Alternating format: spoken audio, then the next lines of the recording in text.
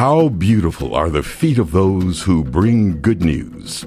Welcome to Footsteps from TWR. Here's your host, Andy Napier.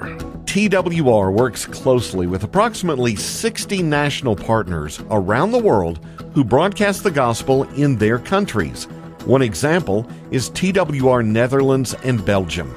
Joost Bastiaans of TWR Netherlands and Belgium joins us. And Joost, one unique strategy that you employ is placing some TWR programming on a secular hits radio station.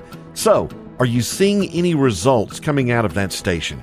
Yeah, we got a great story from a lady who has listened to the secular radio station, and she heard about Through the Bible because we are broadcasting that at 5:30, and she heard about the Word of God. And she didn't even was a Christian, but she was a searcher of the Word of God. So she contacted us because she noticed that we also have a live radio show on the Wednesday evening from 8 till 10 in the evening. So she emailed us and says, well, is it possible to speak to you face to face? So my co-host, Marije, said, well, come over to the studio and we're going to talk. She was there really early and she says, I want to know this more about the Word of God. Can you tell me more? And then she says, I want to be converted to Christ. What must I do? And Marije, she said, well, it's just a simple prayer that you want to have Christ in your life.